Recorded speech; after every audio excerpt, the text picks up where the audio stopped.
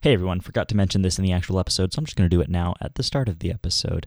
This episode was live streamed, and if you want to catch future live streams, we'll try to announce them as early as we can on Reddit and our, speed solving thread and stuff. But also, if you want to catch me live streaming, in addition to the live streaming stuff I am talking about in this episode, I'm also going to be, if you're listening to this right when it comes out, on Saturday in the afternoon sometime, I am going to be on the Pandemonium Institute's Twitch channel playing the game Blood on the Clock Tower. So if you want to watch that and see what this Blood on the Clock Tower game that you've heard me talk about before on this podcast is all about, come check that out. Anyway, just wanted to say that in case you were interested. Enjoy the episode. Are we starting? Did we start? I'll probably start somewhere in there. Yeah, cut out the realization that we didn't do the show correctly. Yeah. We'll act like we did that on purpose. Only the stream people will know. Right, exactly. All right, so, hello, this is Layer by Layer. Is it? Yeah, we'll say that.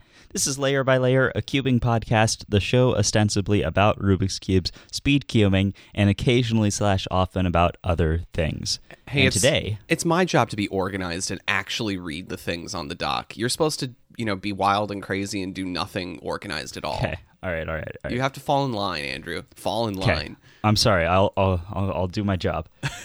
You do it. Okay. This is an episode of Layer by Layer. What is it, 34 or something? Yes. 34? Okay, cool. This is episode 34 of Layer by Layer, a cubing podcast, the show ostensibly, in parentheses, about Rubik's Cubes, speed cubing, and only occasionally / often about other things. Did I do it right? Yeah. Okay, cool.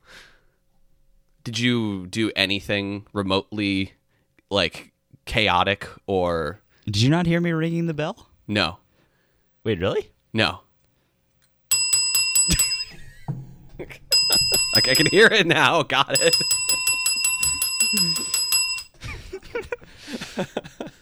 Would you think I was talking slow because I could hear the bell?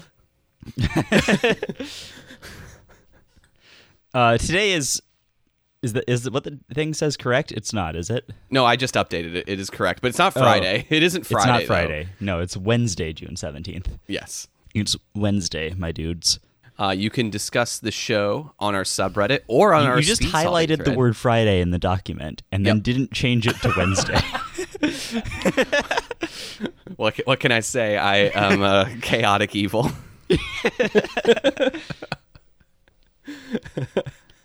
Oh my god. I'm just going to highlight Wednesday now for the rest of the show. Yeah, all right. Great. Perfect. And also our logo was made by Sarah Olson. Absolutely. That is correct. You can discuss the show on Reddit at https://reddit.com/r/layerbylayer.reddit.com. You almost did it. You basically combined two URLs. I did.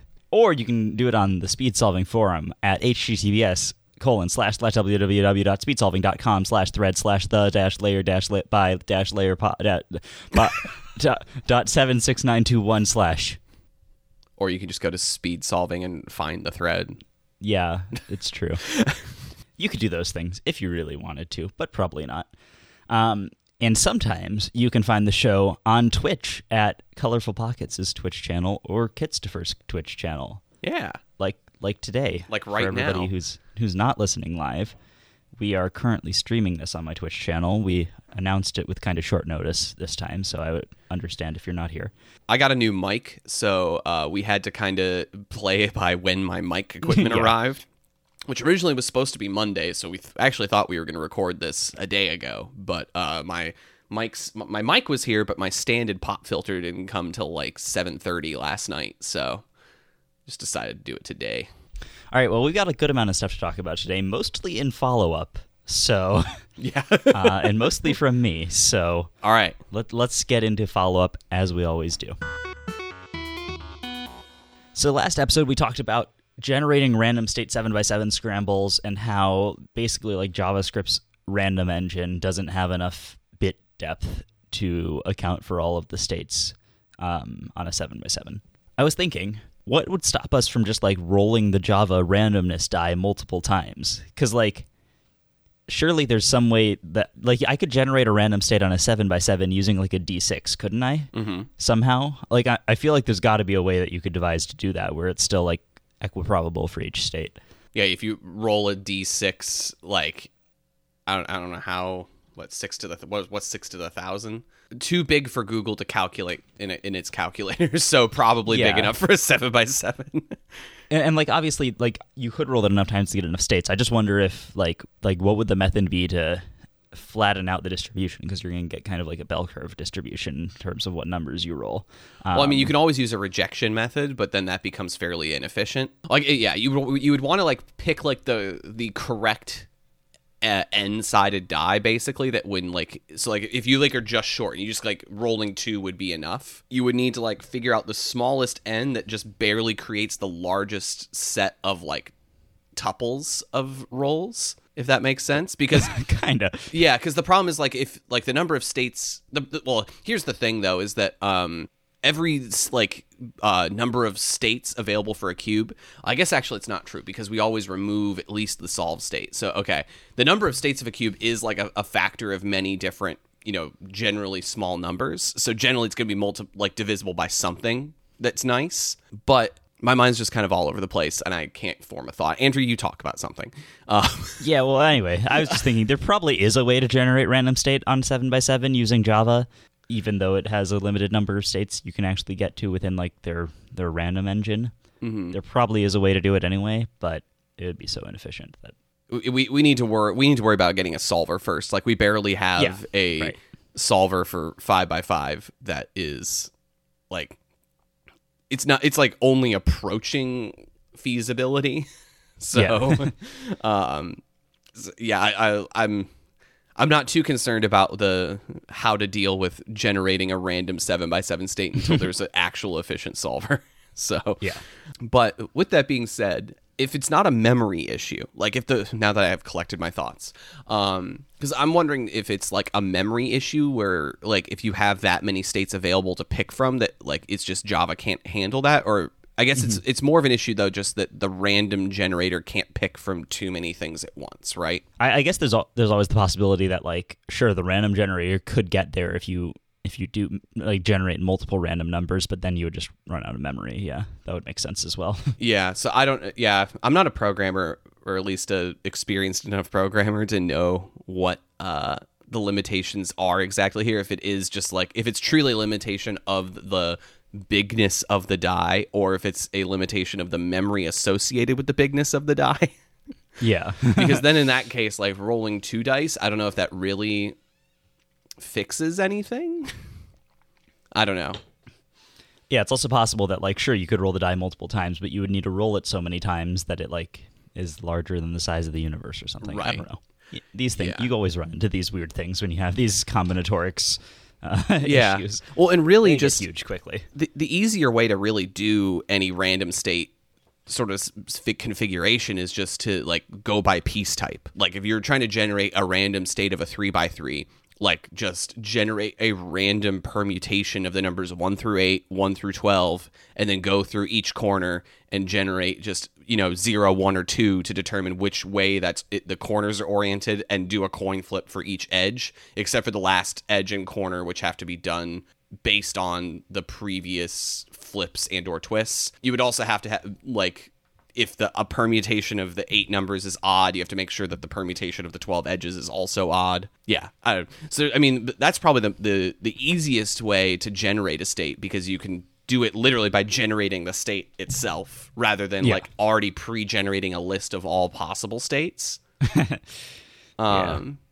So, and by doing it that way, like you don't like to generate, for example, like on a 7x7, like all of the, innermost wings, like you do a 24 a permutation of 24 elements, so just numbers 1 through 24 each representing a piece, and then correspond all of the positions of the numbers 1 through 24 in that order to pieces on the puzzle. Repeat that for all piece types, and you could build a state that way too. Yeah, so it's definitely possible to generate the states. Yeah. It seems like it, unless there's some memory issue that I'm not considering here, but it seems like you could encode it in a way that it could easily be handled by the memory. Yeah, that's true. Yeah. Well, XYZZY, who, of course, was the initial impetus for that discussion, has also put in a comment about CS Timer FMC scramble filtering. Oh, yeah, it's awful. Yeah, I wasn't aware that this happened. So I was very aware. Apparently, CS Timer, instead of doing what Tnoodle does, where it like generates a scramble in a smart way, because as many of you probably know, in FMC, all scrambles start with R prime U prime F and end with R prime U prime F. Yep. And that's just basically to pad the scrambles a little bit and change all the EOs so that it's unlikely that somebody's intuitive solution will start with that. And just be like inverting the scramble. Well, yeah, and it makes sense too because DR is the way that scrambles are generated, and DR often DR has to go through EO at some point, while most of the time, like the way Cube Explorer solvers will solve DR is like with a 7-move EO and 8-move DR. Which is not really a human way to do it, but sometimes it does find like a short EO subset in the midst of that DR, and if the scramble were unprotected by R prime U prime F, you could very easily just find a short EO that's just like the inverse of a few moves of the scramble, and then state like, oh, this is an EO substep, and really there's not much of a way we could doubt you. So that was kind of why they added the padding, is it does affect every EO axis, but number 2, it also makes it deterministic. So if you just happen to like start your solution, like if you apply the normal scramble and your first 2 moves happen to be F prime U, like that's fine. We picked R prime U prime F is to always be those 3 moves. Mm-hmm. So like if you happen to pick a couple moves that into that R prime U prime F cancellation, like sure, that's just by chance you happen to find those 2 moves for that specific scramble to be the most productive moves to start with. But it's not like you could choose them potentially because of the scramble, because every scramble has that as its finish. Yeah, exactly. Like if you wanted to start every solution with F prime UR, sure, you could do that, but it literally gets you nowhere because yeah, unless you got a scramble where that might produce some sort of progress. Yeah. And in that case, yeah, but like there's no way to inherently know that. Whereas if the scrambles weren't padded with that, then doing the first 3 moves of the inverse of a scramble would presumably get you closer to the solved state in some capacity. All right, sorry to derail you. I see a lot of misunderstandings about why that is actually used, so I wanted to clarify. Yeah. But yeah, so the way Tnoodle generates those scrambles is by coming up with a smart way of getting to that state using the padding and making it so that the padding won't cancel. So you don't have like R prime, U prime, F prime or something in your scramble, because then that just doesn't actually effectively pad anything. Right, yeah, you're effectively deleting the padding that you built up to protect the scramble. Yeah, so Tnoodle has a smart way of doing that. I don't exactly know what Tnoodle's way of doing it, but it's some way that it can still generate every single state, and it'll just always have the padding. Apparently, CS Timer, it pads the scrambles with the thing. It'll like take a scramble, it'll pad it with R prime U prime F, and then if there's any canceling moves, it just throws that scramble out. It's just like, no, we don't want to do that state anymore. Yep. So as a result, CS Timer, instead of like having access to the full scramble space, it just throws out all the scrambles that start with an F move or that end with an R move, I guess. Right. And yeah. And like one surprising thing. So basically the padding that we do is equivalent to what's known as an automorphism in abstract algebra. And it's been shown that basically because it's like basically if you take in group theory any group and apply to all elements like some additional element of the group, using like whatever group operation, which in this case is just apply the moves in order, is basically the operation of the Rubik's Cube as a group. Automorphisms in groups guarantee that basically like if you apply these moves onto any element in the group, you will get a new set of elements that's identical to the one you started with. Right, because you're taking every state to another state that is related to it. Yes. So essentially, like, even if you randomly generate a scramble without the padding and then apply the padding, the resulting scramble that you get with the padding is still a randomly selected state. Like, the only way that you could get to that particular state with the padding is by generating the unpadded state that you picked. Yeah. You're doing what's it called? It's a subjective and an injective function, right? What's it called? Bijective. Yeah, it's a bijection. Bijective. There we go. Yeah. In it's a little bit more in group theory. There's a bit more structure than just a bijection too. But that's the important part here for at least understanding why. Basically, that you can do this padding and you don't have to generate a state and then figure out what the moves would be with the padding to get to that state. You can just generate any state and then say, well, we don't really care if it's that particular state. We can add the padding, get a new state, and still say that new state was randomly generated. Yeah. Because math is cool.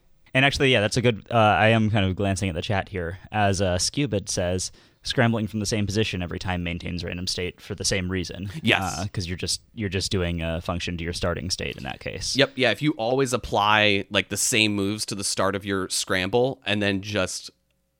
say you always start every scramble with like checkerboard and then apply the scramble. Yeah, that's still a random state because it's another example of an automorphism. It would be in this case a left automorphism. You're applying moves and then applying the random state, so therefore it must still be random. Yeah. So yeah, don't use CS timer for FMC if you really care about having a perfect distribution of scrambles. Yeah, I'm actually curious what the bias is. I don't know. It's like, I don't know if you could build this is kind of like going back into our topic of like that you brought up before, like, is it okay to generate something from a subset of states?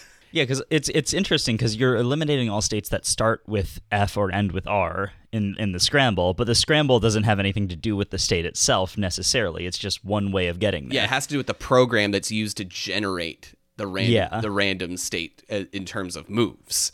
I don't know. It's very interesting that I don't have any sense or intuition basically as to why or how the scrambles are biased by CS timer. But there has to be some sort of bias that does exist. Even if it's negligible, there must be some bias there. So, I mean, I personally probably wouldn't worry about it. Like, I'd just keep using CS Timer for FMC scrambles because I don't want to boot up T-Noodle every time. Fair. But then again, I just grab scrambles from, like, weekly competitions anyway, so... Yeah, fair enough. That basically is enough for me, too, is to, like, do speed-solving weeklies or... like Facebook, I rarely touch the Facebook weekly, but I don't think I ever do more than 3 attempts in a week anyways. All right, well, moving on to the next topic of follow-up. Congratulations to Alpha Cuber is awesome on the Speed Solving forums in our Layer by Layer thread for guessing the bell this time. It was a very simple bell. The bell just rang every time Kit said something that rhymed with, like, ale, snail, sail, etc. Pale? Whale? Yep. Trail? And it's a different bell now, so you're not going to get me. Mail? It was a very simple bell. It kind of threw people off because you kept saying ocean-related things. But then somebody else noticed the other common thread. And, yep, that was it. It was just really simple. And it didn't work that well because I'm pretty sure I was listening pretty intently in the shows. And you never said any words like naturally that rhymed with that. I was really thinking they were common enough, but apparently not. So I just kind of had to force you to say them. And then in the very first one, you gave a big hint because I was trying to get you to say sail and you said snail. And I was like, well, you got to ring the bell for that anyway. Anyway, there's a new bell. Feel free to try to guess it. Yeah. And yes, those bells at the start of the podcast were the new bell. Oh, when you were ringing the bell as I was introducing the show? Most of them were. And I might have rung the bell a few more times than absolutely necessary, but that's my prerogative.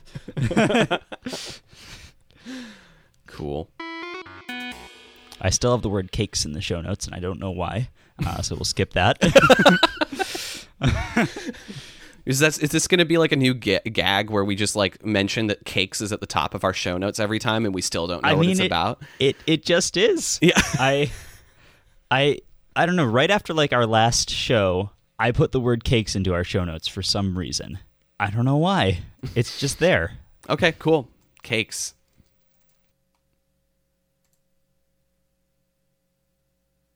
Well, yep, that's all we have to say on that topic. All right. Yep. Next. You want to talk about streaming? Yeah, so Andrew and I have both kind of been getting back into doing Twitch streaming a bit more regularly. I guess I don't know if you've done much Twitch streaming like until very recently. I've certainly not done any Rubik's Cube Twitch streaming. I've done like a couple of game streams. Gotcha. But not much. Yeah, because I was a fairly active like cubing streamer in 2018, but the community, at least in terms of cubing, was still very small on Twitch. Yeah. Like, it's kind of interesting because I feel like I don't think Twitch cubing really would have taken off at all without COVID kind of forcing people to do something different. Yeah, it's true. It seems like there's quite a few people who started streaming recently, and that's been pretty fun. Yeah, so we've both been getting back into it a little bit. All right. Let's see. Anyway, what do I want to say about streaming? Well, we're doing it right now. I want to. Yeah, we are doing it right now, so that's cool. Yeah, one thing that I think has really been fun, at least in terms of streaming, at least for me, is that I think that it's given a lot more rise to more unofficial events. Like FTO is an obvious reason for this, but face-turning octahedron. Yes, yeah, the face-turning octahedron. There's been a huge community of people who they started doing Sunday morning competitions, and it's been cool because the community has, like, a lot of the people at least just start streaming their weekly attempts on Sundays.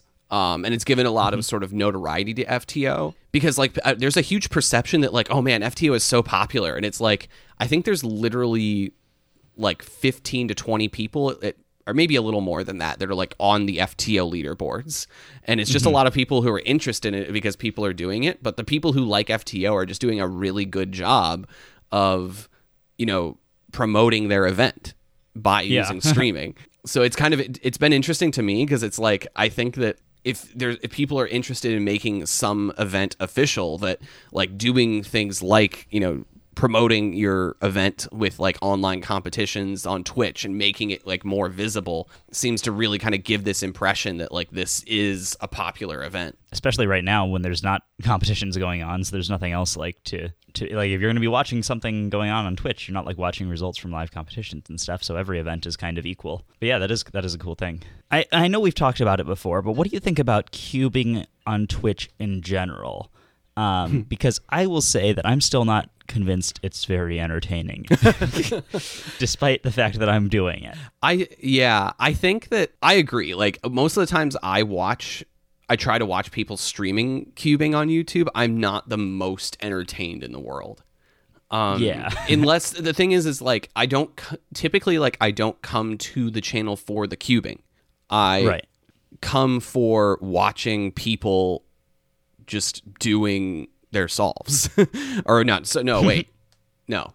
Wait, what? No, that's not what I meant to say. Why am I... Did you just say the exact opposite of what you meant to say? Yeah, I did. I said, I come for anything but their solves. I come for, like, you know, their conversation, like the community that's around the stream. Like Keaton streams, for example, like, and whenever he streams, like, a lot of people that I know are in the chat just kind of hanging out, or, you know, like screwing with his song queue, or, you know, yeah, and that's like more the reason why I generally go, is not for cubing. It's just kind of like the community that's surrounding it. And I think in order to kind of build that community, you need to actually be sort of an interesting person that, you know, talks about interesting things on stream. I don't know. Or you have to have like a really something that's like worth watching, like the Monkey League stuff with, like, you know, highly competitive cubing that, you know, is interesting to watch in that sense. Yeah, definitely. Like the really fast cubers, I think, are interesting to watch.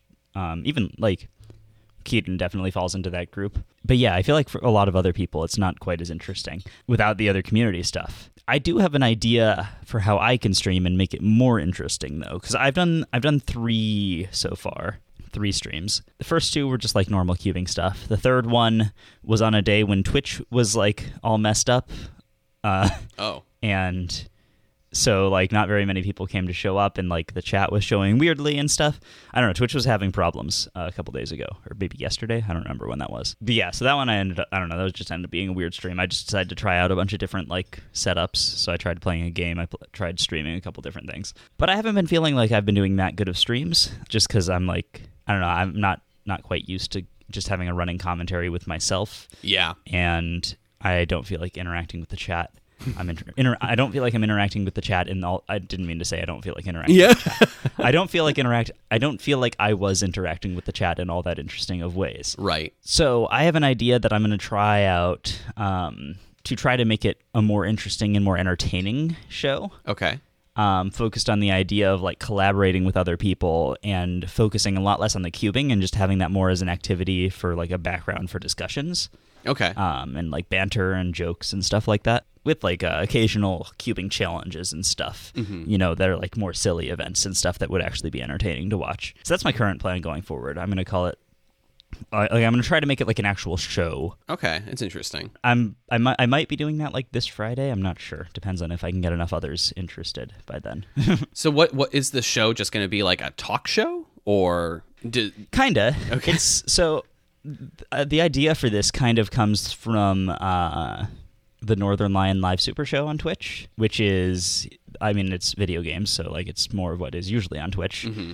But none of them are like particularly great at the video games they're playing or anything. They're just like, it's really just like a background kind of for their commentary and them discussing things and them just like going off on wild tangents and stuff. Yeah. And that's always really fun and interesting to watch, and like just and it's more about just like having a visual element. Right. So what you're saying is that what you're doing is a live visual podcast. Kinda, yeah. Okay. That's kind of the goal. But it's not going to be like the sort of thing where you would necessarily want to listen back on it as like a podcast, because it's going to kind of just be like an in the moment thing. I feel like that adds a bit of entertainment value. Right. Yeah. Yeah. Because it's like podcasts are not. I don't know. I see a lot of people who do podcasts like live on YouTube and then just like upload the podcast later. Like, I mean, kind of like what we're doing, but as someone who like listens to those podcasts like after the fact, it's really irritating. Like if you're not there live to like listen to constantly these people like talking about what is happening on the live stream. Yeah, like we're going to occasionally do that here. Like we might mention something like, oh, someone in the chat room said this thing that I want to talk about. Yeah, exactly. But for the most part, we're just ignoring chat. We're ignoring the fact that we're doing this live, and we're just talking to each other to make it a good podcast. Right, yeah. I mean, this podcast is not like primarily meant to be a live event. Like it's meant to be, you know, something that is like you can listen to at any time, and like there's not necessarily a synchronous component to it. I don't know, and it's like fine, like if it happens like if there's like dedicated segments to using Twitch chat, or if there are like things that are brought up in Twitch chat that like are noticed, and it's like, oh, I should talk about that because it's relevant to the topic I'm talking about right now.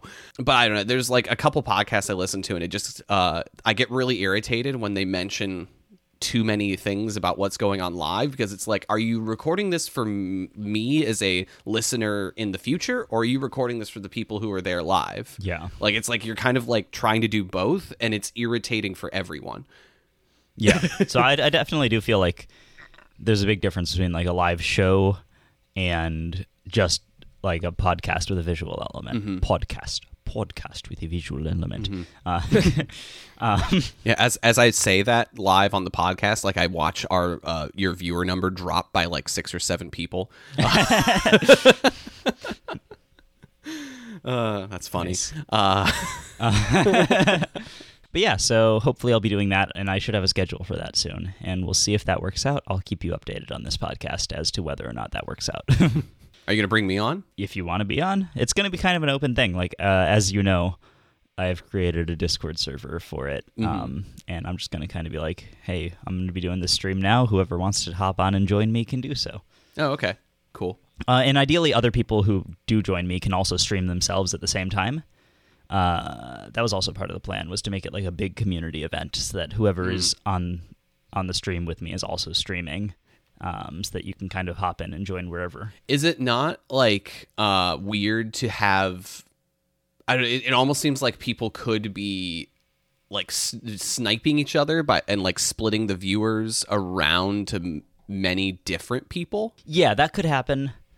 We'll see. That's again based on the Northern Lion Live Super Show sort of model. Okay. 'Cause that's how they do it. But It's just kind of like they obviously have much larger audiences, so that might be less relevant there. Yeah.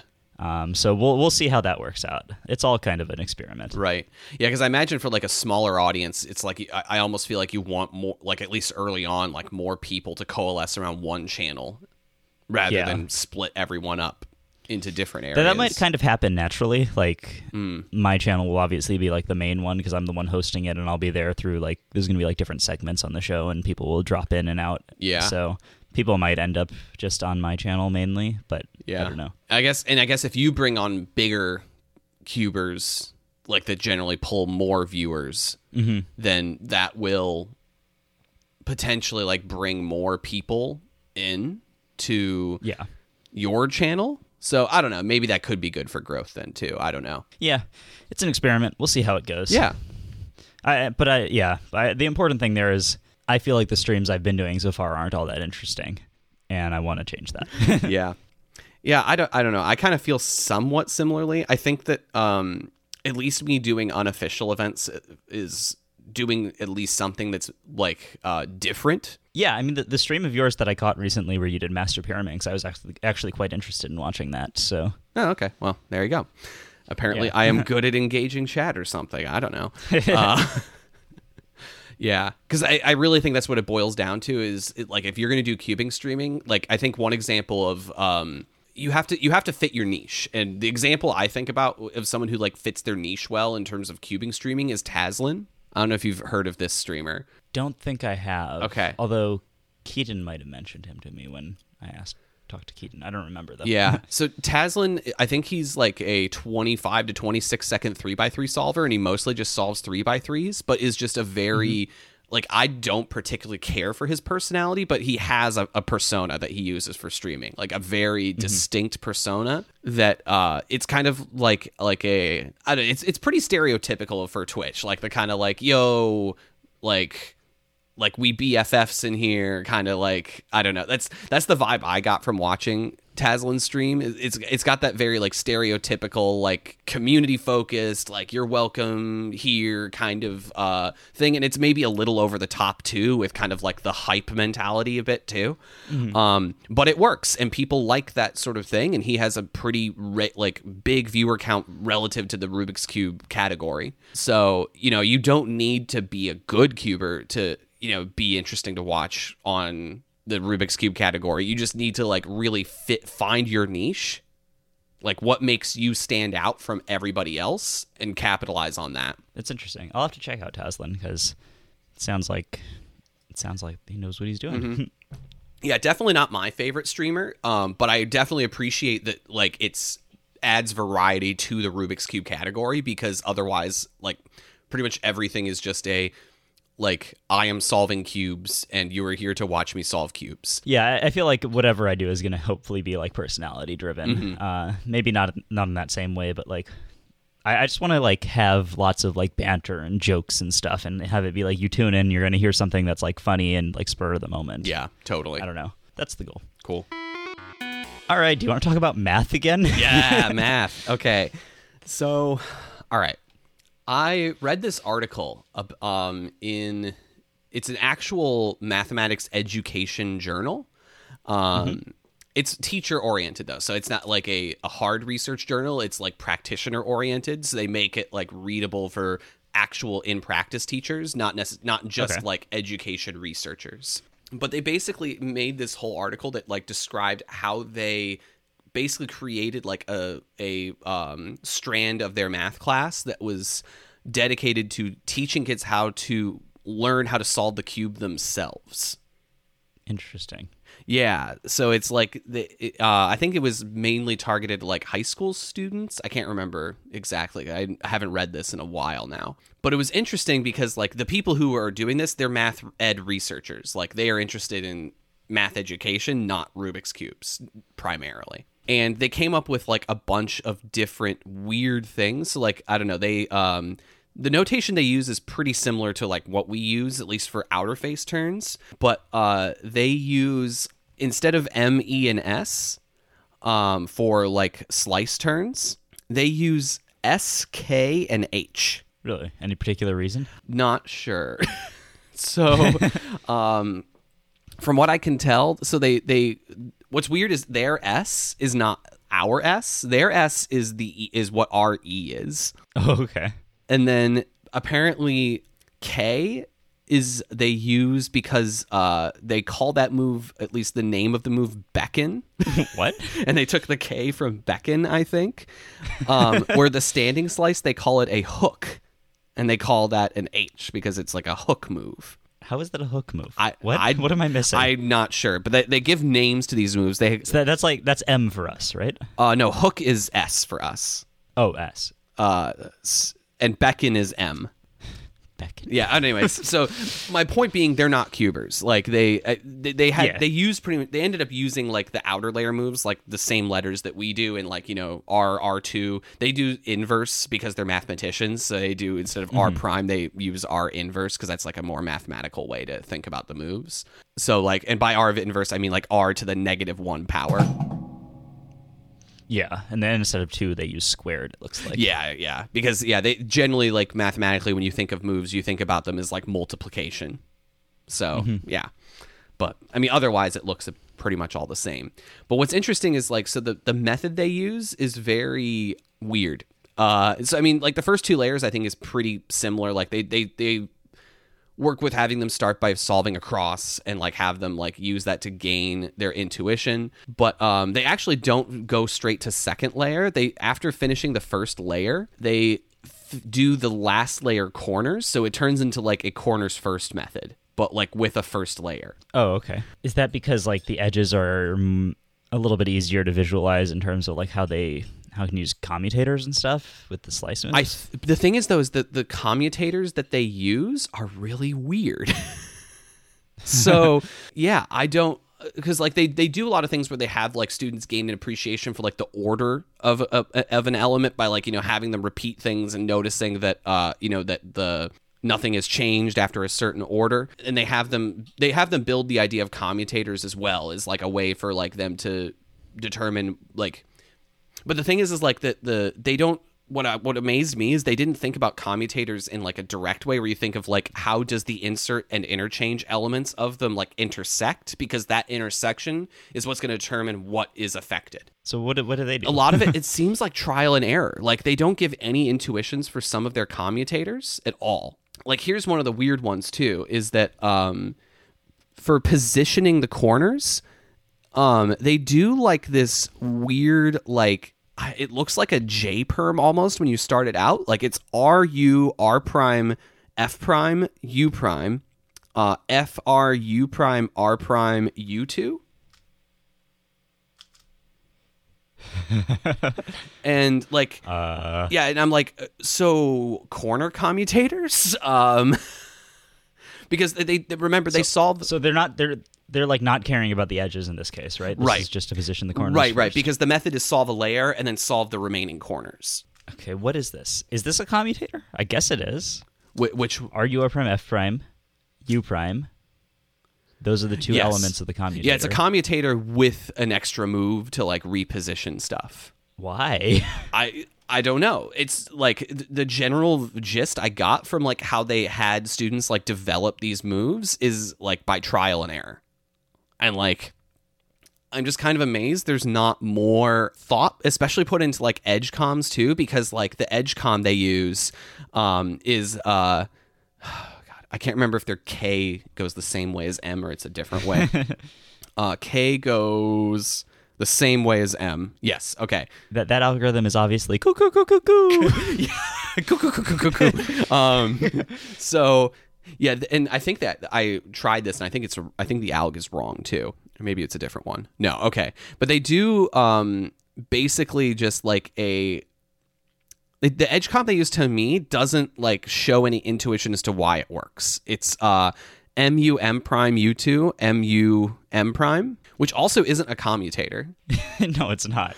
So there's a lot of things that like they say that like that a lot of this is built up by sort of intuition of you like with building up like setup. Basically, they talk about setup moves as we think about them, but that's just conjugation out in terms of abstract algebra. And like, so if you know a sequence, but you want to affect different pieces, you could conjugate, that is, use setup moves to make it affect different pieces. So I don't know. It's really weird to me because it seems like they've put a lot of thought into this, but they're just not good cubers. Yeah, and what's especially weird is that like they wouldn't go into the concept of commutators because commutators make so much sense on a Rubik's Cube. Mm-hmm. Like that's such a good way to understand what commutators are in group theory and whatever, because you can very clearly see what pieces are affected by them and stuff. Yeah. And that they wouldn't like use that as the example, and they use these weird unintuitive commutators where you can't clearly see what's affected. Right. Especially like the one we were just talking about where they add that U move at the end. So it's like it's not really like you're doing a commutator, you're just doing a sequence of moves that happens to affect these pieces in that way. Yeah, exactly. Right. Where I think that if you break corners down into like insert interchange, yeah. Like, I mean, pure comms are so easy to teach people, and like, especially because their goal is not even to like permute and orient. It's just permute first and then orient later. And like, if you're doing that, then you can literally just be like, this piece go here, this piece go here. Like, which one do I insert? Which one do I interchange?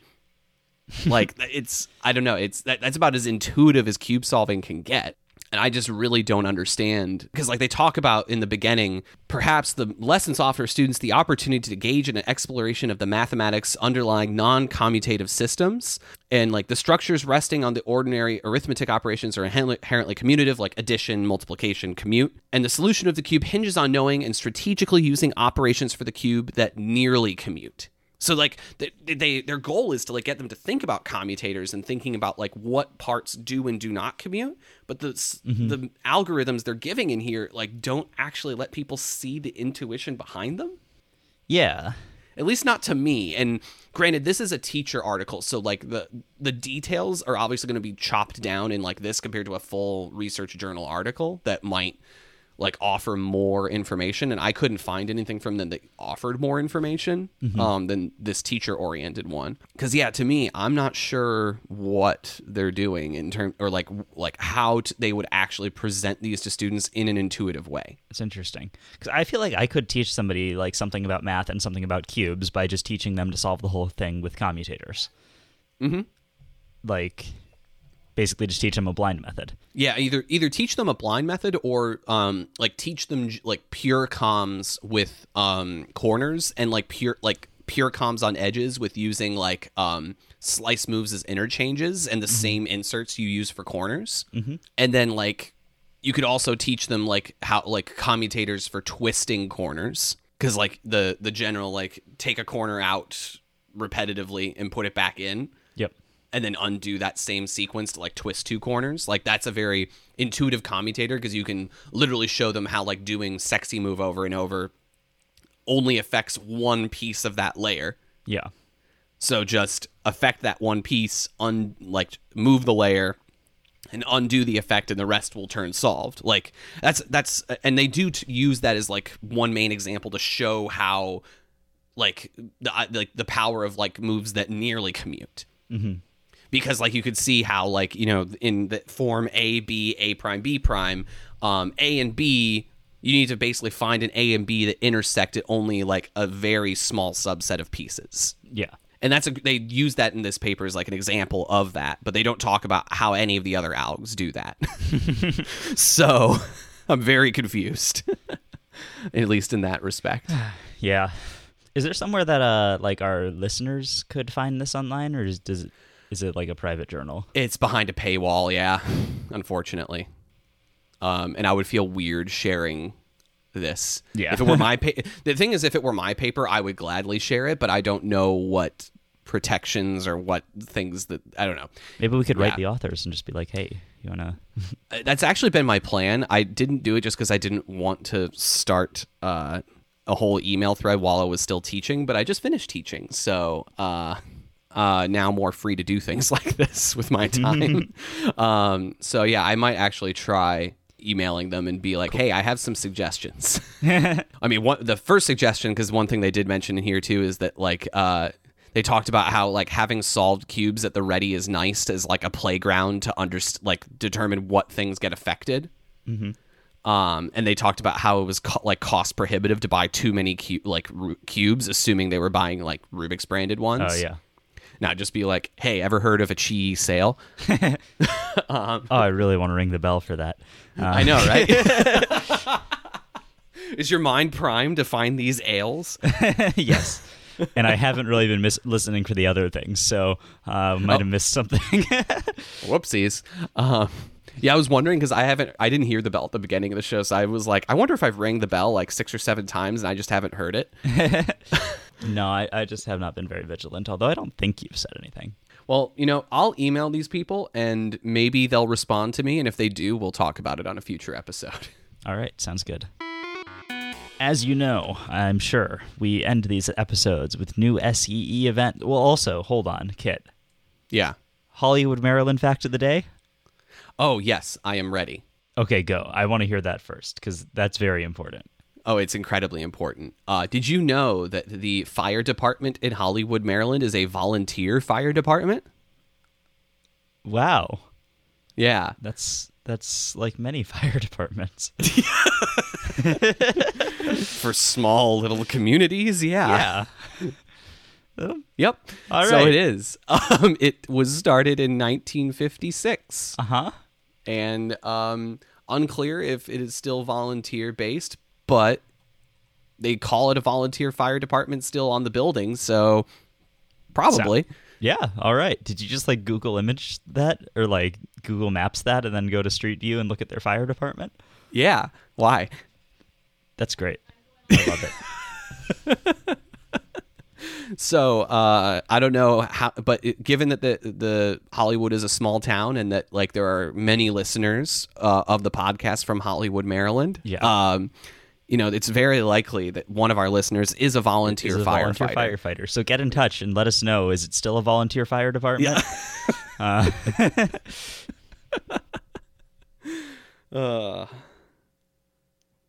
It's also the website of the volunteer fire department is designed and hosted by Firehouse Solutions. All right. That's pretty cool. That apparently they have a fire department focused website hosting nice. service. What is that website, by the way?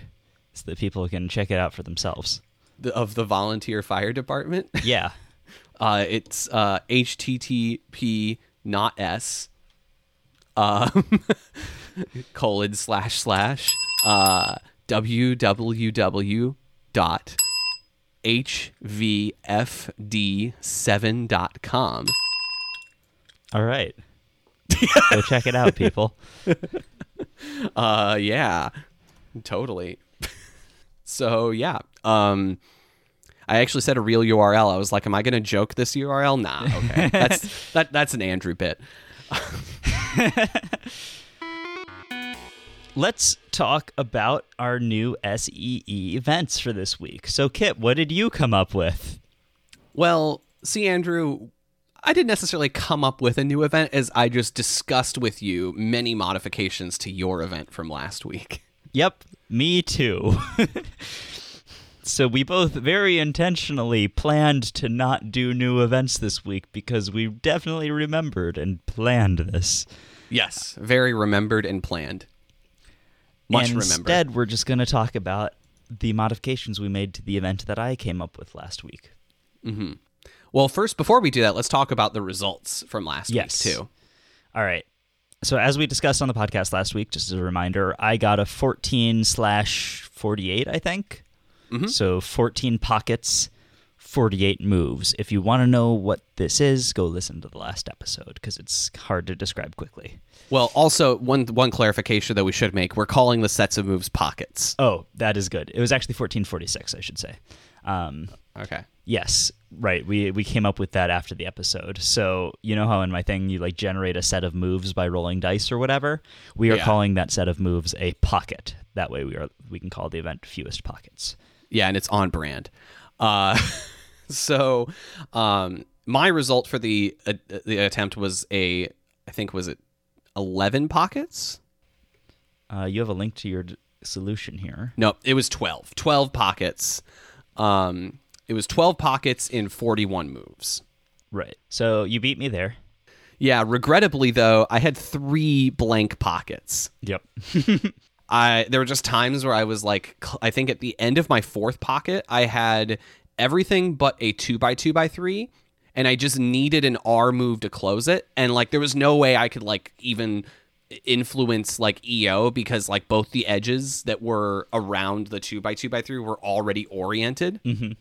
So I was like, all right, I just need an R, and then I draw 2 straight pockets with no R's. Yep. I remember that area as well. I believe I was looking for an R around there too, and at least one of those I really needed that R. Yeah, definitely. I mean, there were very few R's in general, like in the whole pockets, yeah. like in the first half of it, anyways. Like I think, let's see, there were there were 3 R's in the first 4 pockets total. Yeah. So makes sense that like especially if you used all of them like I did, that you probably needed like a 4th R. Yep. To potentially undo an open sort of move that you might have made. Yeah. Yeah. So yeah, that really screwed me there a little bit. And then it happened to me again later, where I had an F12 -1 and I was trying to get to what was I doing? Oh yeah, I was trying to do some sort of insert, I think, to or did I just make the pair? I made the pair. Okay. Yeah, I was trying to do an F2L case basically, to finish my F2L, and I needed a D move basically to do it, and I ran into a pocket without a D move. Yeah. So basically what we learned from doing a lot of these attempts though is that like RNG sucks. Yeah. So we made some changes.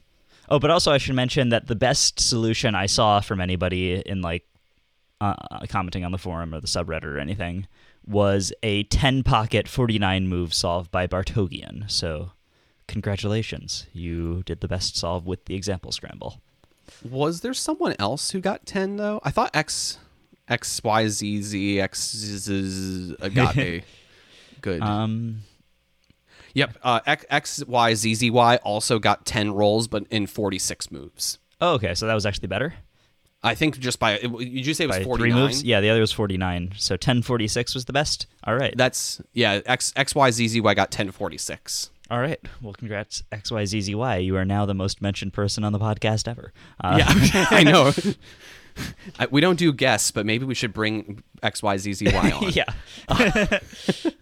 Because this is almost turning into XYZZY's podcast. Yeah, pretty much. We're like the proxy like speakers for XYZZY. Yeah. Wait, that's funny. Wait, are you XYZZY in chat? Somebody says in parentheses, "Hi, I'm here." Your username isn't XYZZY. It is you. Hello, this is your podcast. Yeah.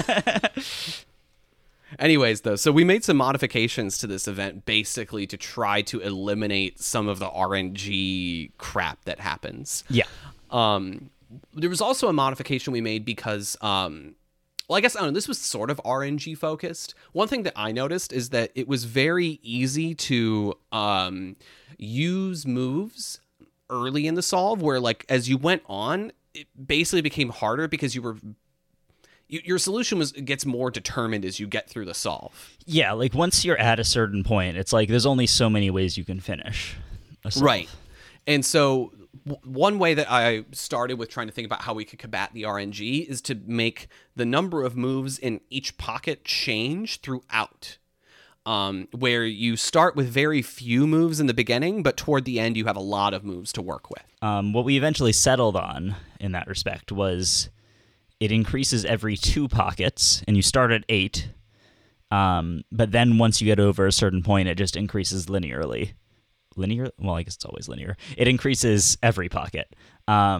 So if it would just go 8, 8 in terms of the number of moves in each pocket, then 9, 9, 10, 10, 11, 11, 12, 12. Then once you hit 13, it just goes 13, 14, 15, 16. I don't know why exactly we settled on that. Yeah, I think that it does feel pretty good, though. It feels like it works. Yeah, we tried a few things. I think going lower than 8 is just way too restrictive at the beginning. Yeah, 8 feels really good for the start, though, because I've had a lot of solves that I've done in practice where I've had to come up with some creative solutions at the start or make some difficult decisions. Like, oh, I see this like really easy 2x2x2 or 2x2x3 or, you know, whatever solution. It's like I see a really nice solution for that, but I just don't have one of the moves I need. Is it worth it to do some of the moves and stop or try to find something better with the moves I have? And that's been those. It's led to interesting decisions. It's restrictive enough, but also has enough moves to work with. Yeah, and we felt that increasing like by one move every pocket at the beginning might just be way too much. Yeah.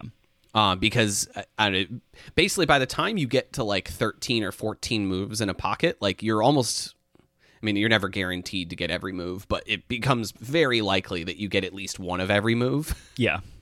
Although I've done some attempts where that's definitely not been the case. So, but it's like if you get to that point too early, it almost like doesn't force you to be creative early on. Mm-hmm.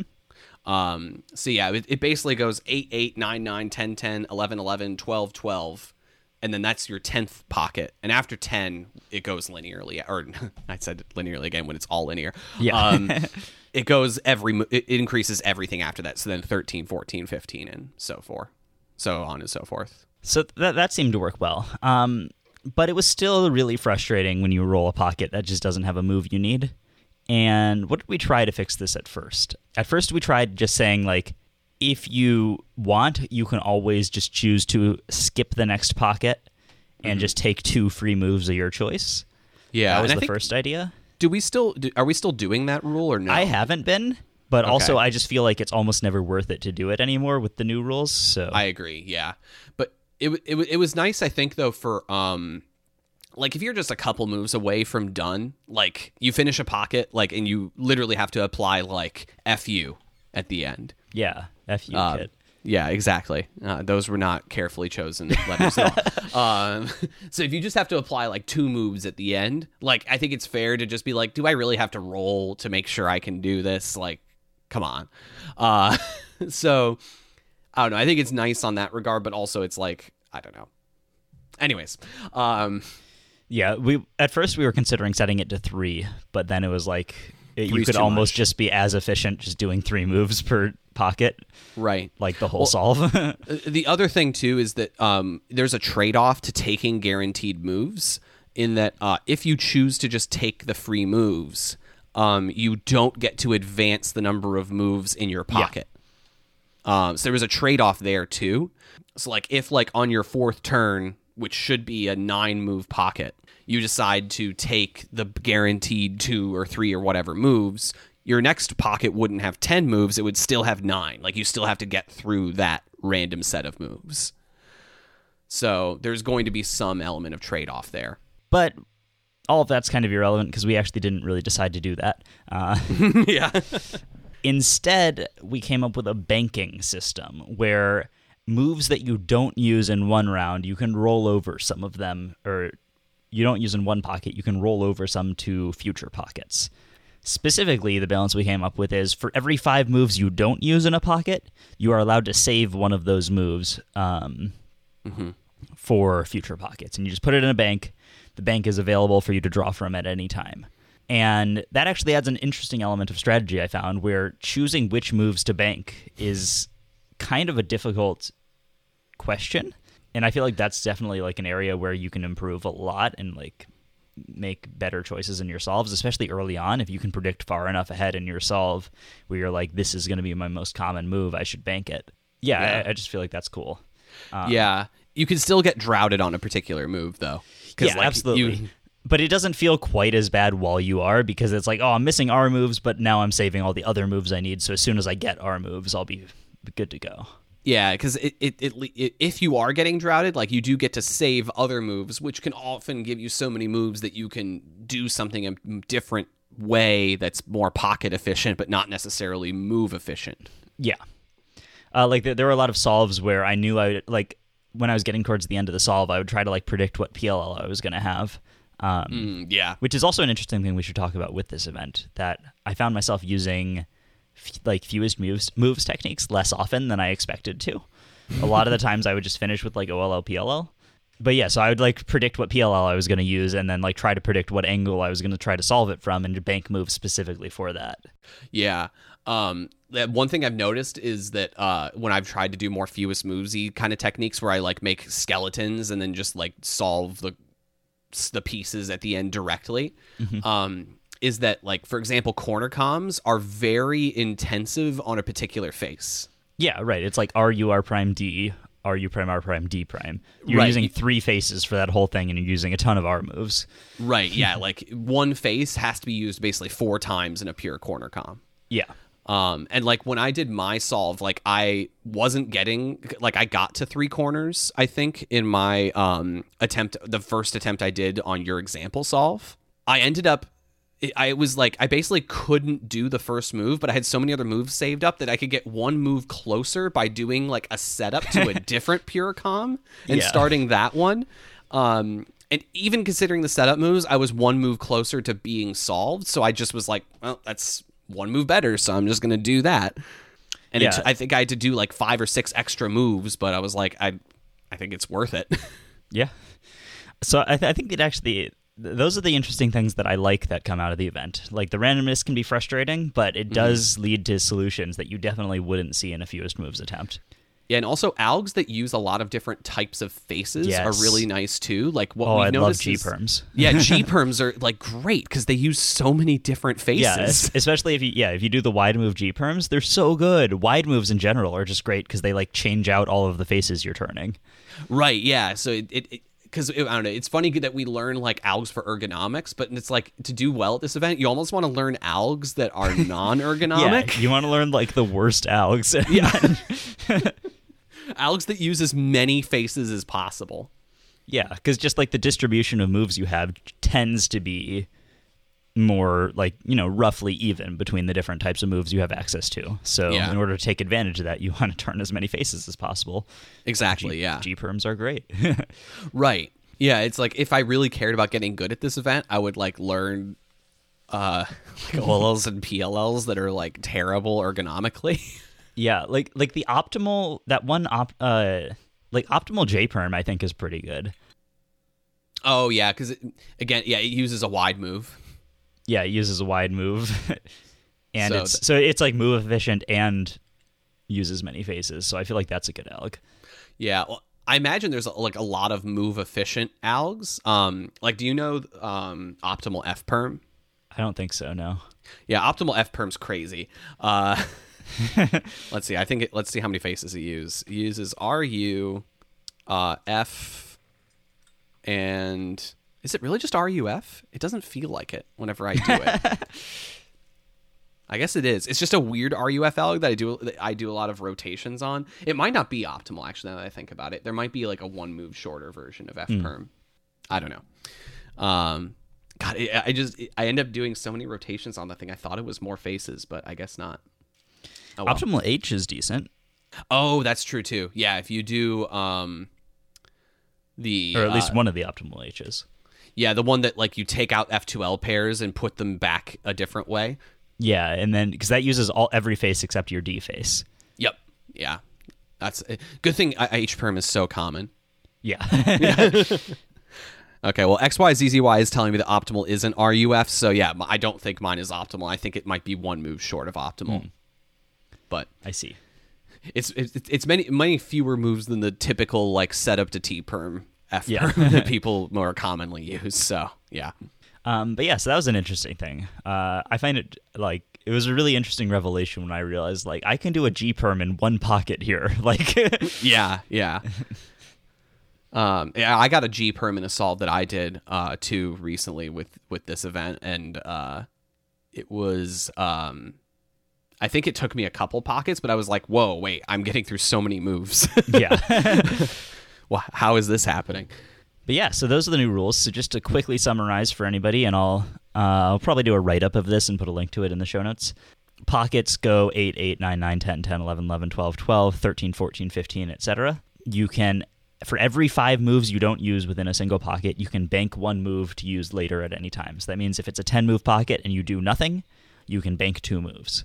Yep. If it's a 13-move pocket and you do 3 moves, you can bank 2 moves. And yeah, is that it? Yeah, I think that's about it, really. Those are the rules? Yeah. Yeah. Yeah, banking becomes interesting. Like, one thing I was going to say earlier, I forgot to. When I'm trying to do EO starts early on, sometimes I get into situations where, like, on the second or third pocket, I want to bank, but I haven't really block builded anything yet. Yeah. I guess, I don't know. Or, like, my block build is still very free, at least. Mm-hmm. And I'm like, I have no clue what to bank. Like, yeah. It's because generally, like, what I've noticed is, like, so, like, if you build a block, you generally want to bank moves that don't intersect with the block. Yeah, and you especially want to, like, once it becomes clear kind of what your U face is going to be. Yeah, like, you want the... Yeah, you want the U face because that's your most common move during your F12. Yeah, exactly. And especially, too, because, like, if you have that available, you can AUF to do an ALG from a different angle that you might have more moves of at that time. Yeah. So yeah, like whatever your last, if you're doing any sort of like method with a last layer, you generally want to bank moves for whatever your last layer is. Yeah. So yeah. Oh, and by the way, I also made a bash script that's available on my GitHub if anybody wants to check that out for generating pockets. I'm probably going to rewrite it in Python and make it better. I just did it in Bash because I wanted to experiment with Bash, but I could have written it in Python so much more easily and better, so I probably will do that, but for now, there's a Bash script available. I'll put a link to that in the show notes as well. Yeah, if you do write it in Python, I can at least make it into an executable file. That would be like command prompt line sort of stuff. Yeah, I've done that in the past. But you've done it too? Okay. I don't remember how, so I'll let you do it. Well, I've also done it in the past, and I don't exactly remember how, but... I see. Yeah, I've written a few like programs for like educational purposes, as like for like building like activities in class. So that I've done. So that's the only reason I know how. But I did that like 2 or 3 years ago, so I don't know. I could probably figure it out again, but it's been a while. All right, cool. So does that wrap us up here? I think so. I got to add your Hollywood, Maryland fact of the day to our show notes. Oh, yes. Yeah, this segment's not going to last long, I'm going to tell you that. It's so good, though. I love it. And I'm sure our listeners from Hollywood, Maryland love it, too. So what are you doing the rest of your day, Andrew? Oh, well, I'm glad you asked, Kit. I am... I'm trying to check my calendar. The only thing on my calendar is record layer by layer. Oh no. You actually have you use a calendar and put layer by layer recordings on it? I do. Do you not? No. I don't know. I am like really bad when it comes to organization. This is something that's becoming more troubling as I get older, but like pretty much like when I was like an undergrad, I basically didn't schedule anything. Like my mind kept track of every commitment that I needed to be at.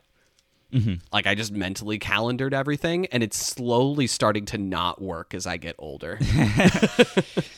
Yeah, I mean, I've just recently started like more heavily using my calendar itself, and the way I got that to work, because I tried it once and I would forget to check the calendar, so it was just useless. But now I have a reminder every day that says to check my to-do list and to check my calendar, and so those like appear like as a top-level notification on my phone. So I actually do those things, and then I usually ignore what's in the to-do list because, like, come on. But I at least know what I'm doing on the day for the calendar, so that's kind of nice.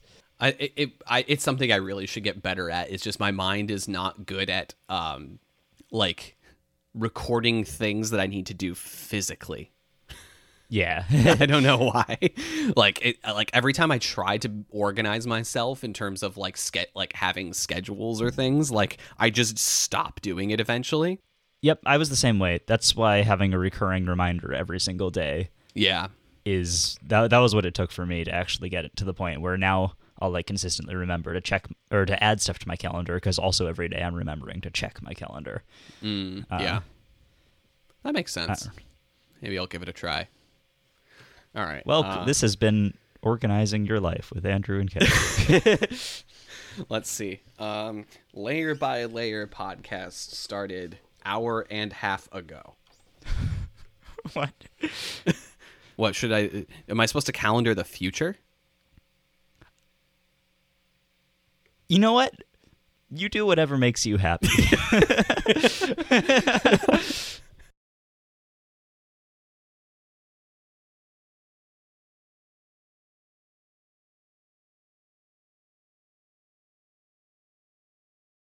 I just realized I did not come up with a new SEE event. Oh, no. I didn't either.